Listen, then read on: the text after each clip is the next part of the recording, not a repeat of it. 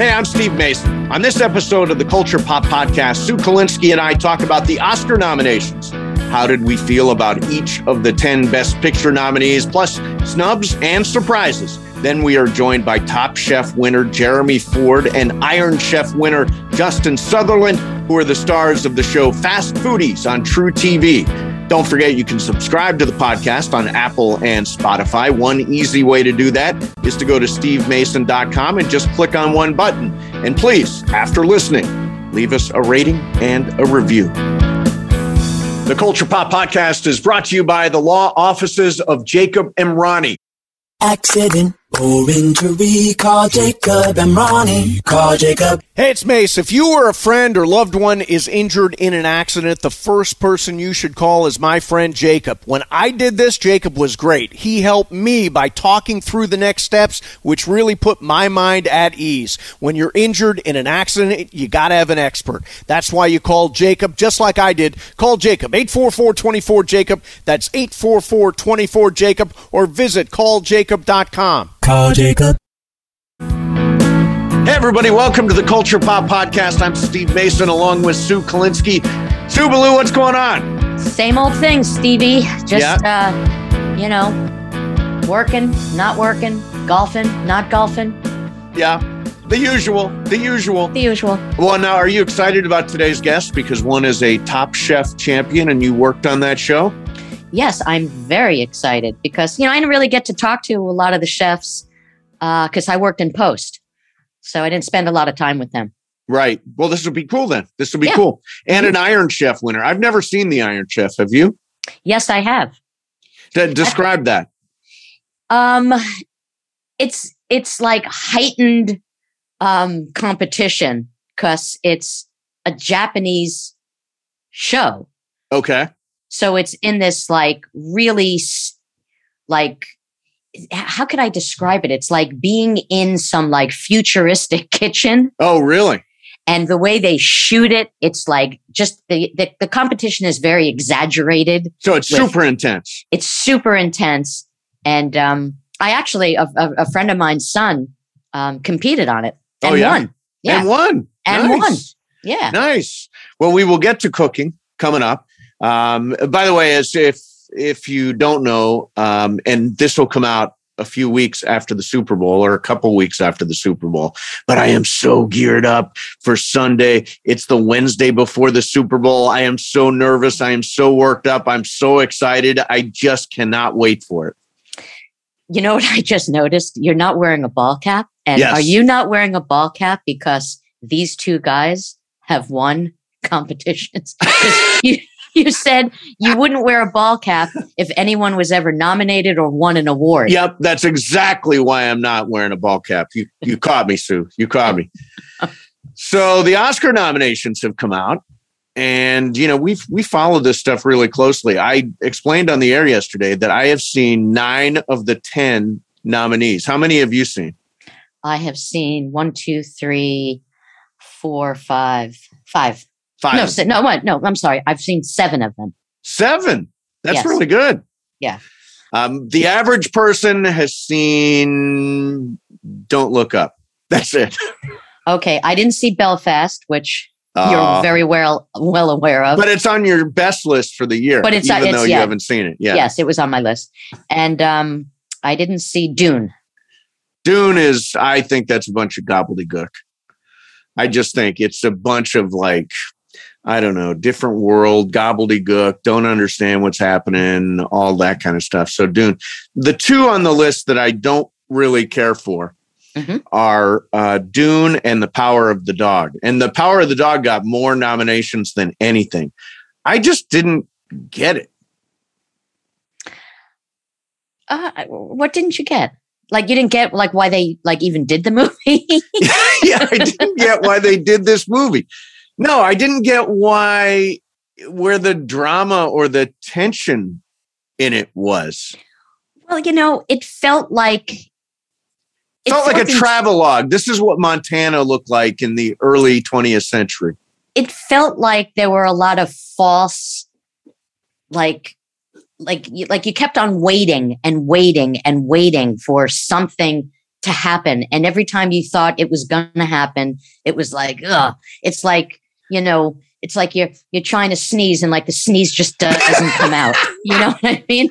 It just felt like, but in light of that, it was a beautifully shot movie. Oh, so it looked great. I really think the cinematographer, the woman who was the cinematographer on it, I think she's going to win. And I think probably Jane Campion. I think Jane Campion's going to win. I think she's going to win also for best director. And the performances were great. I mean, Kristen Dunst has I think she may win. Yeah, I just didn't get it. I had to explain it to my mom and not stepdad Leo. They were completely lost. All right, so you didn't understand it, and then you explained it to them. So how did you explain it? Exactly. Well, I didn't. I understood the plot points, and I just didn't get the dramatic tension in it. So it's not that I didn't understand it; it's just that I didn't get it. If you know what I mean. No, I get it. So which of these movies are your top three of the best picture nominees? Belfast, Coda, Don't Look Up, Drive My Car, Dune, King Richard, Licorice Pizza, Nightmare Alley, Power of the Dog, West Side Story. I have Coda, Belfast, of course, that you still haven't seen, and West Side Story. And West Side Story. I am going Coda, West Side Story, and I'm going to go Licorice Pizza. Really? I loved Licorice Pizza. Yeah, I think it is so fun. much. I think it's sweet. So much fun. And a close fourth would be Nightmare Alley, which is great. Yes. Guillermo del Toro, and it's really dark. And that last scene with Bradley Cooper is so creepy and weird. And yeah, I love that movie. The two I don't really get. I don't get Dune, and I don't get Power of the Dog. And then I haven't seen Drive My Car, which is a Japanese film, which I intend to see this week. Okay. My hesitation is, it's okay. So this is my understanding of it. It's a guy who's a passenger in a car, and he's being driven by this woman, and his wife has died, and it lasts 2 hours and 59 minutes. Oh, wow. So it's my dinner with Andre in the car. It is. The one thing I wanted to point out was, for Best Actor, Denzel Washington was nominated for Tragedy of Macbeth, which I haven't had a chance to watch yet, but that is his 10th Oscar nomination. 10 Oscar nominations for Denzel. Okay, now I don't know if you're aware of this, but Ethan Coen wrote a faux review about the movie. About his movie? No, it was about Joel's movie. Joel Coen did Macbeth? This is the first time that they've decided to go their separate ways and do something solo. So he wrote a review of the movie, and it is hysterically scathing. So I just have to read you just a tiny bit of it because it is so damn funny. So he says, in The Tragedy of Macbeth, longtime Hollywood presence Joel Coen, who has 18 prior films to his credit, takes sole control of a project for the first time. The result is not unlike the tale of Macbeth itself. It's a tragedy of epic proportions, more like Macbleth. And then he writes, despite my prior association with Mr. Coen, I feel that I am entirely capable of reviewing his work in a fair and objective way. And then he goes on to say that Macbeth is Joel Coen's shittiest movie by several billion light years. If all the elephants in all the world crapped in the same canyon for 100 years, you would still not have a pile of shit half as large as Joel Coen's dumbass dog dick rendering of this classic tale. And then I just have to read one other thing. Yeah. One other thing that's so funny. So he says, Mr. Coen's obvious hackery drags the actors down. One would think that Frances McDormand might deliver the performance of a lifetime, considering that she, much like Lady Macbeth, is married to a deceitful loser who can only get ahead by cheating. And then he says, and yet McDormand is far from her best. She's been excellent before. She was great in Fargo, outstanding in the ones where she sits in a bucket, and Brilliant Last Thanksgiving. And we were playing Cranium, and she and I got all the star performers. One can only assume that she was dragged down by the oppressive weight of being married to a man whom all the kids used to call Saggy Bottom Joel because of all the time he got diarrhea on the monkey bars. That is so friggin' funny. So a friend of mine posted it on Facebook, and somebody actually asked, "Is that real?" Oh God, that is funny. That is so funny. Yes. Scan down a little bit. Best actor in a leading role. Okay, best actor in a leading Javier role. Bardem, Benedict Cumberbatch, Yeah. Andrew Okay. Garfield, Will Smith. I got it. I think Will Smith. Yeah, me too. I think this is Will Smith's performance of his career. I think Will Smith, and unfortunately for Andrew Garfield, he just got nominated. The year Will Smith got nominated because Andrew I Garfield thought he was amazing. He was amazing in that. All right, so best actress in a leading role. This is actually a toss-up. It is a toss-up, and I didn't see Jessica Chastain in The Eyes of Tammy Faye. I saw her. She's very good. I heard she's great, and I haven't seen Parallel Mothers. Yeah, I have not seen it either. That's the Almodovar film starring Penelope Cruz. Right. So I'm going with Olivia Colman. I mean, I just don't know how she doesn't get this award. She is so amazing in it. And Olivia Colman for Lost Daughter. I'm going Nicole Kidman for Being the Ricardos. I totally bought that movie completely. I thought she was great. I think she's won one. This would be her second. I like Nicole Kidman a lot. Now I'm going to go see Parallel Mothers also, which is playing at my local art house. So I want to see exactly what I'm missing there because I do love Penelope Cruz. Yes. And I have to say, this is the category where I thought Lady Gaga was completely snubbed. She was snubbed.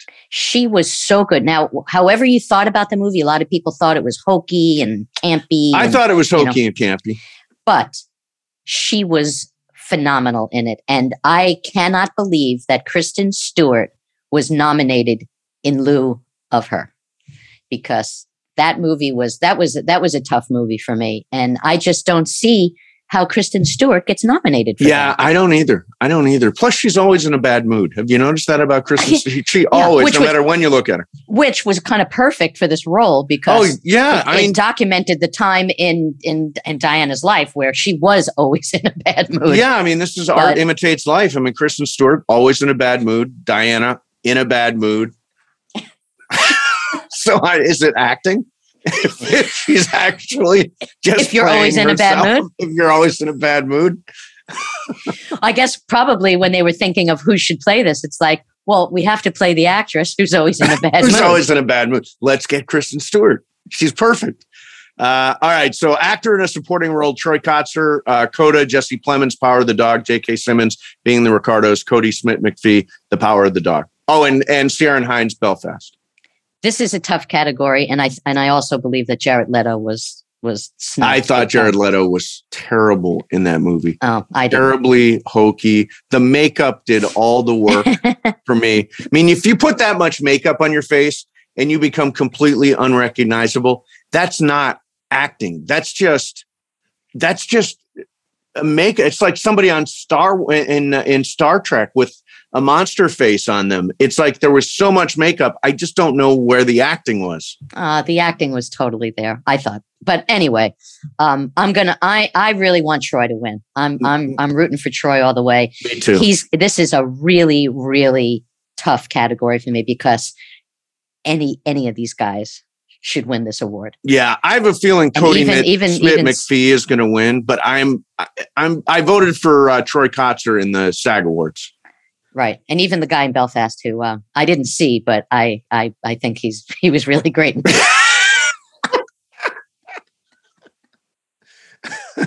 I love him though. I love him. He's a phenomenal actor. He's great. Yeah, he was great in this. You'll see. All right. And then the last one, actress in a supporting role, Jessie Buckley for The Lost Daughter, which I thought was a surprise. Ariana DeBose for West Side Story, Judi Dench for Belfast, Kirsten Dunst for Power of the Dog, Anjanae Ellis for King Richard. I think it may be between Kirsten Dunst and Judi Dench, who I didn't see in Belfast. Now, I think here's the great thing. So I know that Belfast made your year's best list, even though you haven't seen it. To boldly pick an actor to win an Oscar based on a movie that you haven't seen, I just think that's golden. I think you should go with Judi Dench. Well, she's never won an award, has she? Oh, yeah. She won Best Supporting Actress she has. Okay. Shakespeare in Love. Oh, okay. Okay. It's a tough one. I mean, Jessie Buckley was amazing. She was great. I'm voting. In a movie you didn't see. I saw The Lost Daughter. Oh, you did? Yeah. Oh, you did? Oh, okay. Yeah, we just talked to the producers. Oh, what do you true. think? That's It's total fakery. No, I like Ariana DeBose. I thought she was awesome in West Side Story. Okay. Just a from you? She was good. But I thought Kirsten Dunst was phenomenal. Didn't get it. You didn't get the movie, but I didn't get the movie. But you didn't think her performance was great? If I didn't get the movie, I didn't get the performance. I just didn't get the movie. By the way, if our booking executive, Samantha, is listening to the podcast, I guess it's probably not right to pursue somebody from Power of the Dog after my review of it during this segment. Yeah, but she thought that the best supporting actor. I think he might win. Cody Smith McPhee, but he was incredible in that movie. Didn't get it. You didn't get his performance? No, I didn't get the movie. I know you didn't get the movie. I didn't get the movie. Yeah, I'm sure he's great. I'm sure he's great, and maybe I'll see him in something else, and I'll think, oh yeah, if you don't get the movie, you don't get the movie, right? So the performances in that context don't make sense. I am rooting for Coda. I'm hoping like everybody in the Academy says, all right, so we've got 10 sad movies. Okay, let's pick one that's really life affirming. And there are the movies in that category that are life affirming are Belfast, which you haven't seen, Coda, which absolutely is there, King Richard, which is an uplifting movie, and Licorice Pizza. Those are the ones that aren't downers. So I'd like to see a non-downer movie win. Right. And unfortunately, Spider-Man got snubbed. I know. Sucks. I was on with Alex Michelson on Channel 11 Friday night. I gave another big shout out to if the Academy wants to say, now they still can get Tom Holland to host the awards. That would still, that would be good for the show. Because it's turned into just sort of this industry affair where the 10 saddest movies in America get recognized. And most people haven't seen any of them. Is there a hit in that group? West Side Story's done like 40. King Richard's done, I think, like 60 off the top of my head. Dune has done 100. So there are some movies in there that have done. Belfast is expecting another ticket sold soon to you. So the numbers are not complete because you will go see the movie. Well, how did Coda do? Coda do? Well, it was streaming. It only aired on Apple Plus, so it never. Right. I actually saw it in a theater. Qualified for a week. I saw it at the Landmark in Westwood. Was blown away. I watched it again a couple of weeks ago, but it's mostly a streaming movie. A lot of these movies, mostly streaming movies. Right. So there you have it. There's our take on the Academy Awards, which is always really fun. They are not until April. That's weird. They're usually in February, aren't they? Yeah. The SAG Awards are, I think they delayed it so that COVID simmers down and maybe they can put a bunch of stars in a room to be able to do it the right way. Right. The SAG Awards are February the 27th. Okay. And those are the ones we get to. Did you vote on those yet? I did. Yeah, me too. All right. So our guests today are both great chefs. They competed on Top Chef and Iron Chef. They are restaurant owners, entrepreneurs, television hosts, and they cook a damn good meal. From their show Fast Foodies on True TV, Top Chef winner Jeremy Ford and Iron Chef winner Justin Sutherland join us. Jeremy, Justin, thank you so much for doing this. Absolutely. Thanks for having us. Thanks for having us. So we watched the show. We watched Fast Foodies on True TV. It's really fun. We'll talk about that. I kind of wanted to start with where you got your love of food in the first place. Like what made you want to be a chef? Maybe start with you, Justin. I grew up, it was really following my grandmothers around the kitchen. I got a multicultural background. I have a grandma from Japan, another grandma with roots in Mississippi. So it was soul food and sushi growing up, and just watching those women, through the kitchen just really made me fall in love with food because it was really their love language. And Jeremy, what about you? I mean, I just couldn't wait to peel shrimp for a couple of years, It sounded so interesting. No, I started out kind of similar, to Justin. My grandmother, my mother had found her maternal grandmother on like a search to find her real parents, and we ended up finding her mother, who barely spoke any English. Wow! And so the only way we really communicated was through food and the dinner table. So she lived in California. I went out there, I spent some time with her. When I came back, I was just hooked, man. I was hooked on pasta and everything Italian. So that's kind of where it began. And then I remember watching Emeril live, and just that guy's energy was so hilarious and so fun that I was like, dude, I got to do what this guy does, What are the first dishes that you made that you felt like, all right, I really got this down?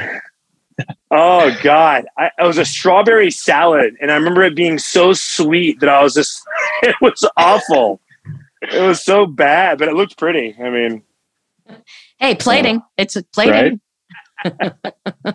Sue used to be a producer, one of the producers on Top Chef. So she kind of knows some of the inner workings of what went on. Jeremy, you won Top Chef, right? I did season 13.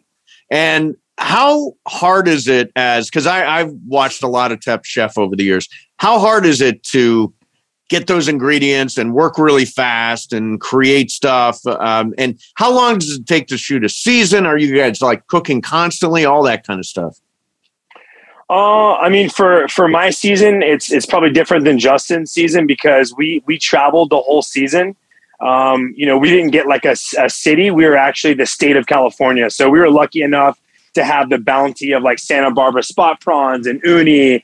And so I feel like our season, we got super lucky with product, and that's kind of my strength, is cooking with product first and then kind of creating the food after. But filming was over a month long, it's super, super hard. Most of us don't really watch Top Chef after we've gone through it, just because it's like a forever anxiety. Yes, for a producer too. I still can't even go into a Whole Foods. I haven't been to a Whole Foods since Top Chef. I started like freaking out every time I see that sign. So, Justin, what dish? And I know you won Iron Chef, but you went out early on Top Chef, right? No, I was. He was there for a while. You were there. Okay, so I don't want to short you here. But what dish did you go out on?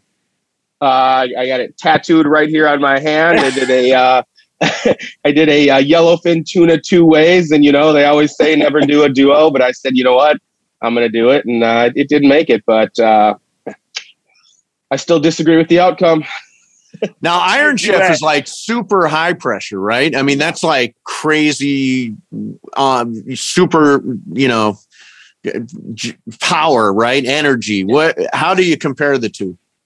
I mean, they're incomparable. I mean, like Jeremy said, I mean, his season was a little over a month. I mean, mine was 6 weeks, then a break, then to China. I mean, Iron Chef is, you walk in, you find out a dish, and you have to make 5 dishes in 1 hour. And it is, a lot of the other shows we do have some TV magic, and there's downtime, and there's this and that.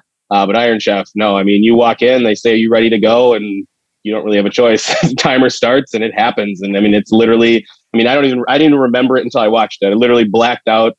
I rewatched it and I was like, oh my God, we did all of that in 1 hour. Like it's insane. So I know, I'm sure, in my experience, I worked on seasons 7, 8, and 9, and I worked in post. Mm-hmm. So I was never there for the action, part of it. How many times had you gotten ingredients that you had never worked with, and does it freak you out? I mean, I don't know exactly, but I think, a decent amount of times, especially like when we were in China for the, for the finals, but food's food. And I think as chefs, you have this kind of Rolodex of flavor profiles and what things, taste like and should go together. And usually if you look at something, you taste something, you can at least find a method in which to use it. And, when the pressure's not too high as chefs, sometimes that's really fun. I think that's what we love about fast foodies is that we can play with crazy stuff that we normally wouldn't play with because, the pressure is not that intense. So we get to have a little fun. See, that's what I love about the show so much, because I've worked on more serious, related type of cooking shows. Although I did work on Best Leftovers Ever, which, had a silliness to it. But what I love about your guys' show is that this feels like what it would be like if you guys were actually in your own restaurant, just cooking with celebrities or cooking for friends. This is who you are, and just having fun. And I really tip my hat to Shed Media and True, the production company, and True TV for allowing you guys to just be and not take that away, because that is, to me, is what's so much fun about watching the show. That's awesome. Yeah, I think that, I can speak for probably all of us. That's, I think, half the reason we signed up to do this. We've all done the high pressure Top Chefs and Chopped and Iron Chefs and just even working in restaurants. And when we heard the premise of the show, it was like, what? I can drink a beer and hang out with my friends and have some cool celebrities and just really cook with no pressure and no clock and no, and just, I was like, sign me up. Yes. And it's dirty, Yep. Language isn't really an issue. And innuendo is not an issue. We don't have to censor ourselves. That's for sure. It's great. So, Jeremy, do you enjoy that part of it? The being a personality, kind of going beyond just being, not just being, but being a chef. Yeah. When you love this and it's your, there's nothing else for me in life. Like, this is, every part of the chef world I enjoy, man. Like, the high pressure, the restaurant life, but I try to keep like a good even keel, and stay healthy at the same time. Cause if you're not, man, if you're not careful, it's like, you'll get consumed in all of it. Right. So you have to keep a good mindset. And I think my girls and my daughters keep me in line with, still being a chef, but also, not forgetting where I came from, so I'm always very humbled and very, very grateful to be where I'm at and what I'm doing, man. And especially with Justin and Kristen, like I've learned so much about more than just cooking, just two great humans, sharing their love of life, and cooking with me has been great. So, restaurants come and go constantly. And some restaurants that are actually good. So what does it take to have a successful restaurant that has staying power? Oh man, we're on year almost number 5, and a year of that going through the pandemic. So trust me, we made a lot of adjustments. I think you can't be a stubborn chef where your only goal is one way, but you have to think outside the box. We were doing tasting, 8-course tasting menus to go. So you learn how to plate fine dining in a to-go box. And you just got to be creative. And I think you can't always have a wall up and say, no, that's not what we do. Because what we do is feed amazing human beings. And that's all we do. And that's our job. So it's to create a nutritious meal for someone. So you got to be a little bit less stubborn these days. You got to be a little more open to everything, I think, to stay in the game, And I think a lot of it has to do, with your team and your people and the culture and environment that you cultivate at your restaurants. I've had 11 restaurants in my career, but my first restaurant is going on year 7. And that's, if everything I've opened past that first one is, had its ups and downs. And every time I reflect back on, why is Handsome Hog withstood all 11 other projects that I've done. And I think it's just because of that, that culture that has been cultivated there, and the way we take care of our staff, the way that reflects upon to our guests. So, even when things are up and down, or, pandemics and the market changes and supply chain and this and all the things that we can't control, the one things that you can control is that environment and is the way that you are. So 2 things about cooking, and I watch a lot of these shows. This is a pet peeve that when in doubt, create a hash, right? So if you can't think of anything else to do with an ingredient, you turn it into a hash. So that's one thing. And then it seems like anybody who sous vide anything is totally screwed. Like people who sous vide don't seem to advance in the game. What do you guys think? I think sous vide has its time and its place. I mean, and, if you're doing, high volume and you need perfection, I'm not against it, but I am also just old school. I mean, we were cooking way before there were immersion circulators, and nothing beats a cast iron skillet and some butter and some basting and cooking something perfectly. And I think the reason people go home for things like that is because they're misusing it. Like it shouldn't be used as a shortcut. It should be used in a situation that it's necessary. And some people just like to try and, just do something quicker, throw something in a bag and think it's going to achieve the right outcome. And that's definitely not always the case. And what about the hash cop out, Jeremy? Hey man, I love a good hash. So so do I. Not the kind you smoke, Jeremy. We're talking about potatoes. Things. That's where I was going. I like a good hash too. Yeah. Oh, so the other like mixing stuff. Yeah. My dad actually is the hash king, man. He does like a lot of stuff where he just throws the kitchen sink into a skillet and it comes out tasting good. He'll deglaze it with a little soy sauce and add some herbs in there. And I'm like, hell yeah, dude. To serve it over some rice. It's like, it's whatever you got in the fridge. Hash. So fast foodies, it's weird because the celebrities come on, and I watched a few of them last night. I saw Baron Davis, who's a friend of mine, and I saw Nikki Glaser, who's just friggin' hilarious. But you're basically creating stuff that's not good for you. Is that really it? I mean, the stuff at like Nachos Belgrande, I love a good Nachos Belgrande, right? From Taco Bell. And I know that's what Baron Davis wanted, but I know also that Tacos Belgrande is bad for me, right? It's not like a healthy meal, right? Right. So is it weird to sort of set out to create something that people, eat when they're bingy, or eat when they're stoned, or eat when they're like Taco Bell is like total stoned food? I think we're not creating something. We're recreating something that already exists. So We're not taking the blame. That's on you, Taco Bell. And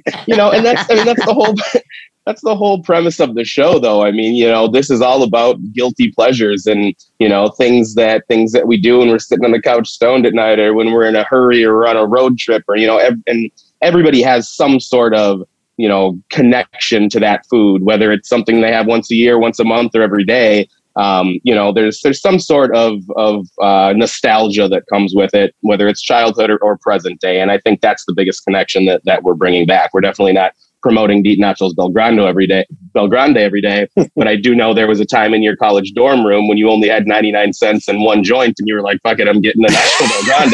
So that's what we're here for.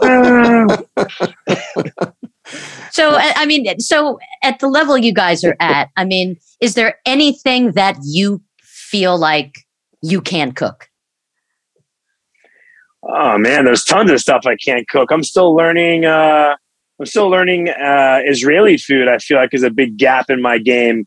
And I think that it's such a big, bold flavor profile to not have in your arsenal. Right. So, I think there's just so many cultural, amazing foods out there. I'm sure Justin will agree. Like, there's no way, like, in one lifetime you can conquer it all. There's just no way. Like, I've been cooking Italian and French for 20 years, and I'm still like dabbling and making mistakes. I served raw pancakes last week on Fast Foodies. I mean, what the hell? I think we're all still learning here. Yeah.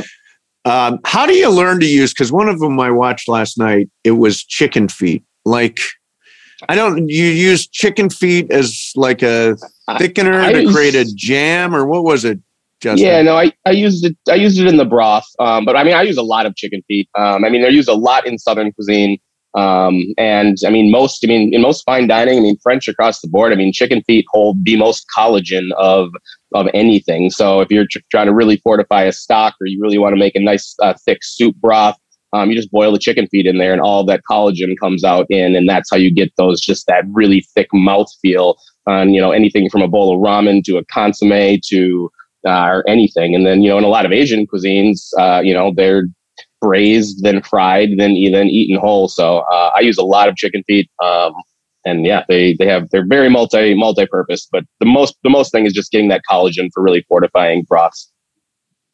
How far into your cooking careers would you not have to look at a recipe? Because my husband used to be a chef, and so I don't really cook. And actually, he's a great cook, by the way. Yeah, her husband Tom is fantastic. And sometimes I'll go to make something, and I have to look at the recipe. And he looks at me, and he'll take it and like toss it and say, "Just do it by instinct." And I don't trust myself. I mean, I know baking is exact, but cooking is basically a feel. And just as a sidebar, the big joke in my house is that I said to my husband one day, I want to go, we were talking about going on vacation. I said, I want to go someplace I've never been. And he said, why don't you try the kitchen? That's amazing. Oh, God. But my question is, at what point did you like just do it by instinct and not have to look at a recipe? Is that something that came early on? For me, it's always been kind of a gift and a curse. I'm not a recipe guy whatsoever. I make mistakes. I cook by feel. I take inspirations from other recipes and mix them together. That's why I don't bake. I don't have the temperament or the patience or the high level of reading skills to do right. But I don't know. You have to stop smoking so much pot. No, you don't. So, yeah, I don't know. That's what I love about cooking, though, is just, you know, that, I mean, obviously in a restaurant, you need things to be replicated and come across the same way every time. So I leave the recipes to my cooks, but when I'm cooking, I don't touch them. Jeremy, what about you? Yeah, I mean, I'm kind of in the middle. It depends on what I'm cooking, but I come from a camp from John George here in New York, and his camp and his style is very, very recipe forward. So at both restaurants, everything is grammed out. And when I go into competition mode, if I'm doing like something that's like a gel or something that has an exact amount of agar or some kind of emulsifier, I like to use recipes to the gram just because I know exactly what it's going to give me. And, sometimes you don't have time for it, though. You don't have time to weigh it out. It really depends on how much time you have. You know, if you have the extra 5 minutes and you want to make sure that it's going to be exactly what you produced 6 months ago, then we'll use them. So I don't think there's any right or wrong answer there. I think the old school chefs, they're like, oh, it's all by hand. And then some of the new school dudes believe in kind of running things with, by the gram. So I think whatever you do to get a good piece of meat on a plate or a piece of fish, then do it. So go ahead, Sue. So I was going to ask you, just like in preparation for going on Top Chef, I don't know how much time when you was between finding out that you were going to be on and then actually being on the show. Did you practice quick fiery type of cooking before going on the show? Like having to cook something that quick? I did. Yeah. Go ahead, Jeremy. For me, I just memorized a lot of the ratios. That's what I did. Like I remember, before I left, I set up a lot of like 15-minute, 20-minute quick fire situations. And I didn't really use formulas for that. So like when we went into those 3-hour long cooks, that's when I would be like, okay, my ratio for 300 grams of liquid was 7 grams of agar. And like, I would remember those things. I just would like, memorize them. But and Top Chef, it's all from the heart. All right. So last thing for you. And I want Sue and me to participate in this too. What is the best meal that you've ever had? Not necessarily the one you cooked, but the best meal you ever had. Start with you, Justin. Oh, man. I was going to say, let me go last. Geez. I think it's just so ever evolving for me. I travel so much. I was just in Tulum a couple weeks ago and ate at Kin Tao, and I thought I had the best meal of my life before I ate there, and that's just absolutely blew me away.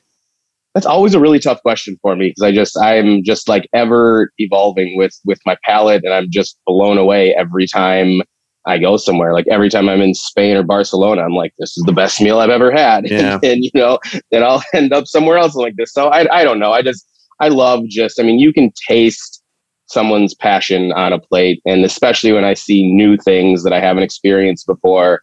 And, as somebody who travels a lot and cooks a lot, every time I see something I've never done or seen, I'm just blown away. And I just love experiencing other people's creativity and art. Jeremy, how about you?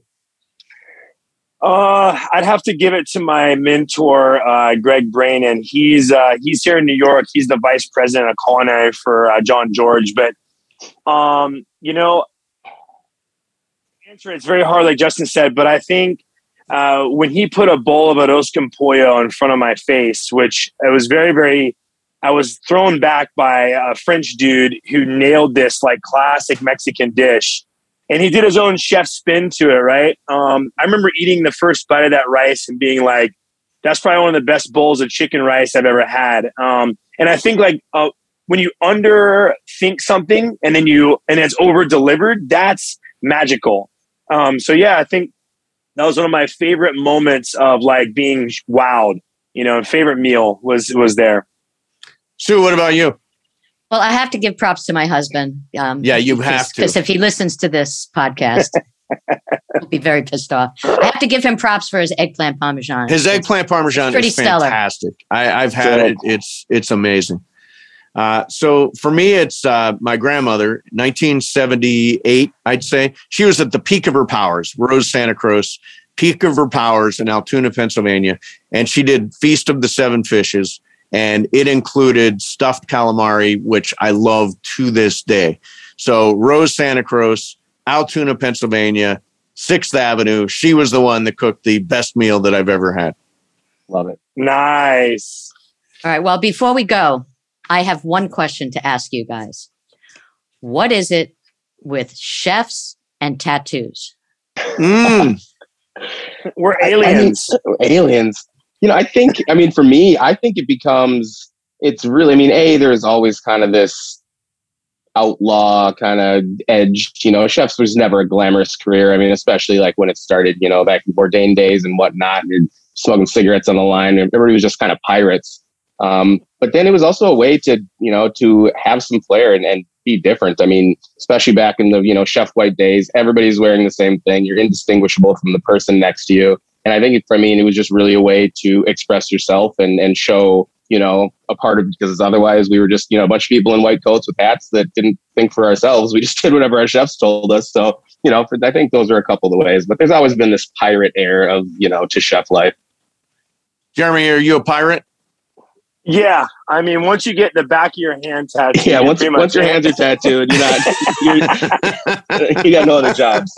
Yeah, there's no, it's a career where you can be whoever you want to be, man. And, we never have to go to a job interview and worry about it again. I don't think Justin and I will ever have to go and like sit in front of someone and plead for a job. So I think we can pretty much do whatever the hell we want with our body. Yeah. And I remember years ago, I would, when tattoos start to become very popular, I would see somebody who was completely tatted up and I was like, I can't imagine this person actually getting a job at a certain, right. at a certain place. It's like you go into like, you're like an accountant's office and you see them with like a sleeve tattoo, but it's culture and it's our life, so I don't think that there's, anything negative about it. Years ago, for sure. Yeah. Sue, do you have any ink? I actually have 2 tattoos and they're in places where you can't see them. So yeah, unless I wore it, less like if I wore a bathing suit. Yeah. So when I was 19 years old, I was living with my parents down in Florida and I had gotten a tattoo and I'm Jewish. So that's like a no-no in the Jewish religion. Really bad, yeah. And I didn't want my father to see it. And I'm outside by the pool and I have a tattoo on my back and it's small. And I kept on walking backwards. Whenever I was like near him, I would just walk backwards. And then he caught sight of it and he said, "What is that? Is that dirt?" And I said, "Well, it's kind of permanent. is permanent dirt. Yeah. Oh, no. Yeah. And Yeah. I actually didn't react the way I thought he would, but I got one for my 50th birthday, and I keep thinking, it looks really lonely. The tattoo looks very lonely, and I always think, okay, I'm going to add one more. I think that's how it happens. I'm just going to add slippery one slope, more. Steve. Yeah, it's a slippery slope. Next thing you know, full sleeve, and you're working in a kitchen. Exactly. Listen, Justin, Jeremy, this has been great. The show is called Fast Foodies. It's season 2 right now. It's not just your average cooking show. It's really funny. It's really smart. It's really personality driven. Both you guys and Kristen and the celebrities that you bring on. It's a really, really fun show. One that I will continue to watch, guys. Appreciate it. Thanks for having us. Thank you, brother. Sue, Steve, thank you so much. That was really cool. I've always wondered what goes on behind those chef shows. They look so hard to me. And to have two guys who won is cool. And you worked behind the scenes on all this stuff. You were a producer on Top Chef. Yeah, I was. I was in charge of post, basically. But you never got to deal directly with Tom Colicchio or Padma or any. Oh no! I mean, I did some interviews with some chefs. But I was never there for the actual shoots. But I got to meet Tom and Padma, and actually a lot of the VO that Padma does on the show, I was in charge of that too. Oh, okay. So I would, we would do it over the phone. This was before Zoom or anything like that. So I got to kind of, cultivate a relationship with her that way. And then, we were nominated for Emmys a couple of times. So I got to hang out with them. I actually sat at the dinner after the Emmys. I sat with Tom. Oh, that's cool. And got to know him a little bit. By the way, your husband, Tom, is a legit, real deal chef. Has he ever thought about going on one of these shows? He doesn't think that it's his thing. He thinks, yeah. He said that, just the whole competition-y thing, not for him. Not for him. Yeah. And look, he'd be great. And I don't think it's for everybody. I actually have a friend that I grew up with that is an amazing chef, has a restaurant in New Jersey called Ruthie's. And he's a blues guitarist. I mean, he's an incredible musician. And I contacted him when I was working on Top Chef. And he's a handsome guy, he's got a great backstory. And he said, I'm not like living in a house with people and being away from my family. Right. He said, it really takes a certain type of person, to dive into something like that. And he just wasn't interested. Yeah. Yeah. So, okay. So I got to follow up. Tattoos. Describe your tattoos, where they are, as long as that's decent. And sure. I have my first tattoo is on my left shoulder, and it is a bird. I don't know why that. Did that mean something to you? It didn't. I went into the tattoo parlor. I was with a friend of mine. I wanted to get a tattoo. I saw the tattoos that they, featured, and I said, I'll get that one. And you just chose off a menu. Basically chose off. I'll take the bird. I didn't go off the menu. Yes. And then years later, what happened was the tattoo that I have on my back, it didn't heal properly. Okay. So, what happens is it scabs. And then when the scab comes off, that's when all the vibrant color appears. Right. And mine didn't heal properly. And I think it's probably because they didn't really tell me how to take care of it. So yours is not like bright colors and all that. It's not. And I really don't like it. Yeah. So then years later, I wanted to get one that I really like. So kind of like, like below like my abdomen, I have a tattoo of a blue rose. And that color has, I think I got it touched up once. And that one I really like. And what's the meaning? Oh, it was on the wall. I have the number 3. Exactly. I'll have a side of a rose, please. So I got mine when I was 50. It's on my chest. Mm-hmm. Oh, what is that? It is. It's an Om sign combined with Ganesh, who's the elephant god, the remover of obstacles. Wow. in the Hindu religion. So that's what I got. And and I do think I'd like to add one more. I was thinking about adding one more after the Super Bowl. And what would that be? It's Hanuman, who's the monkey god in the Hindu religion, Wow. who stands for strength and courage. So, Interesting. yeah, so I'm kind of the Hindu thing on my chest is a thing. And it hurt, didn't it? Oh, it hurt like hell. I know. And I've talked to people and they're like, oh, it really didn't hurt. I was like, what do you mean it didn't hurt? Oh, it hurt like hell. It was so painful. So I went with John Ireland's wife to get the tattoo. Why did you go with Lisa? It just so happened that we were both thinking tattoo at the same time. Mm-hmm. So we went together and John was there too. And Lisa got a tattoo of a dragonfly on like her toe. Oh, I like And that. she said it didn't hurt at all. Meanwhile, I've got a guy carving up my chest. Yeah. I'm like, no, Lisa, I did not get my toe done. This is like hardcore. It's lucky that I was stoned because I wouldn't have been able to get through it had I not been stoned.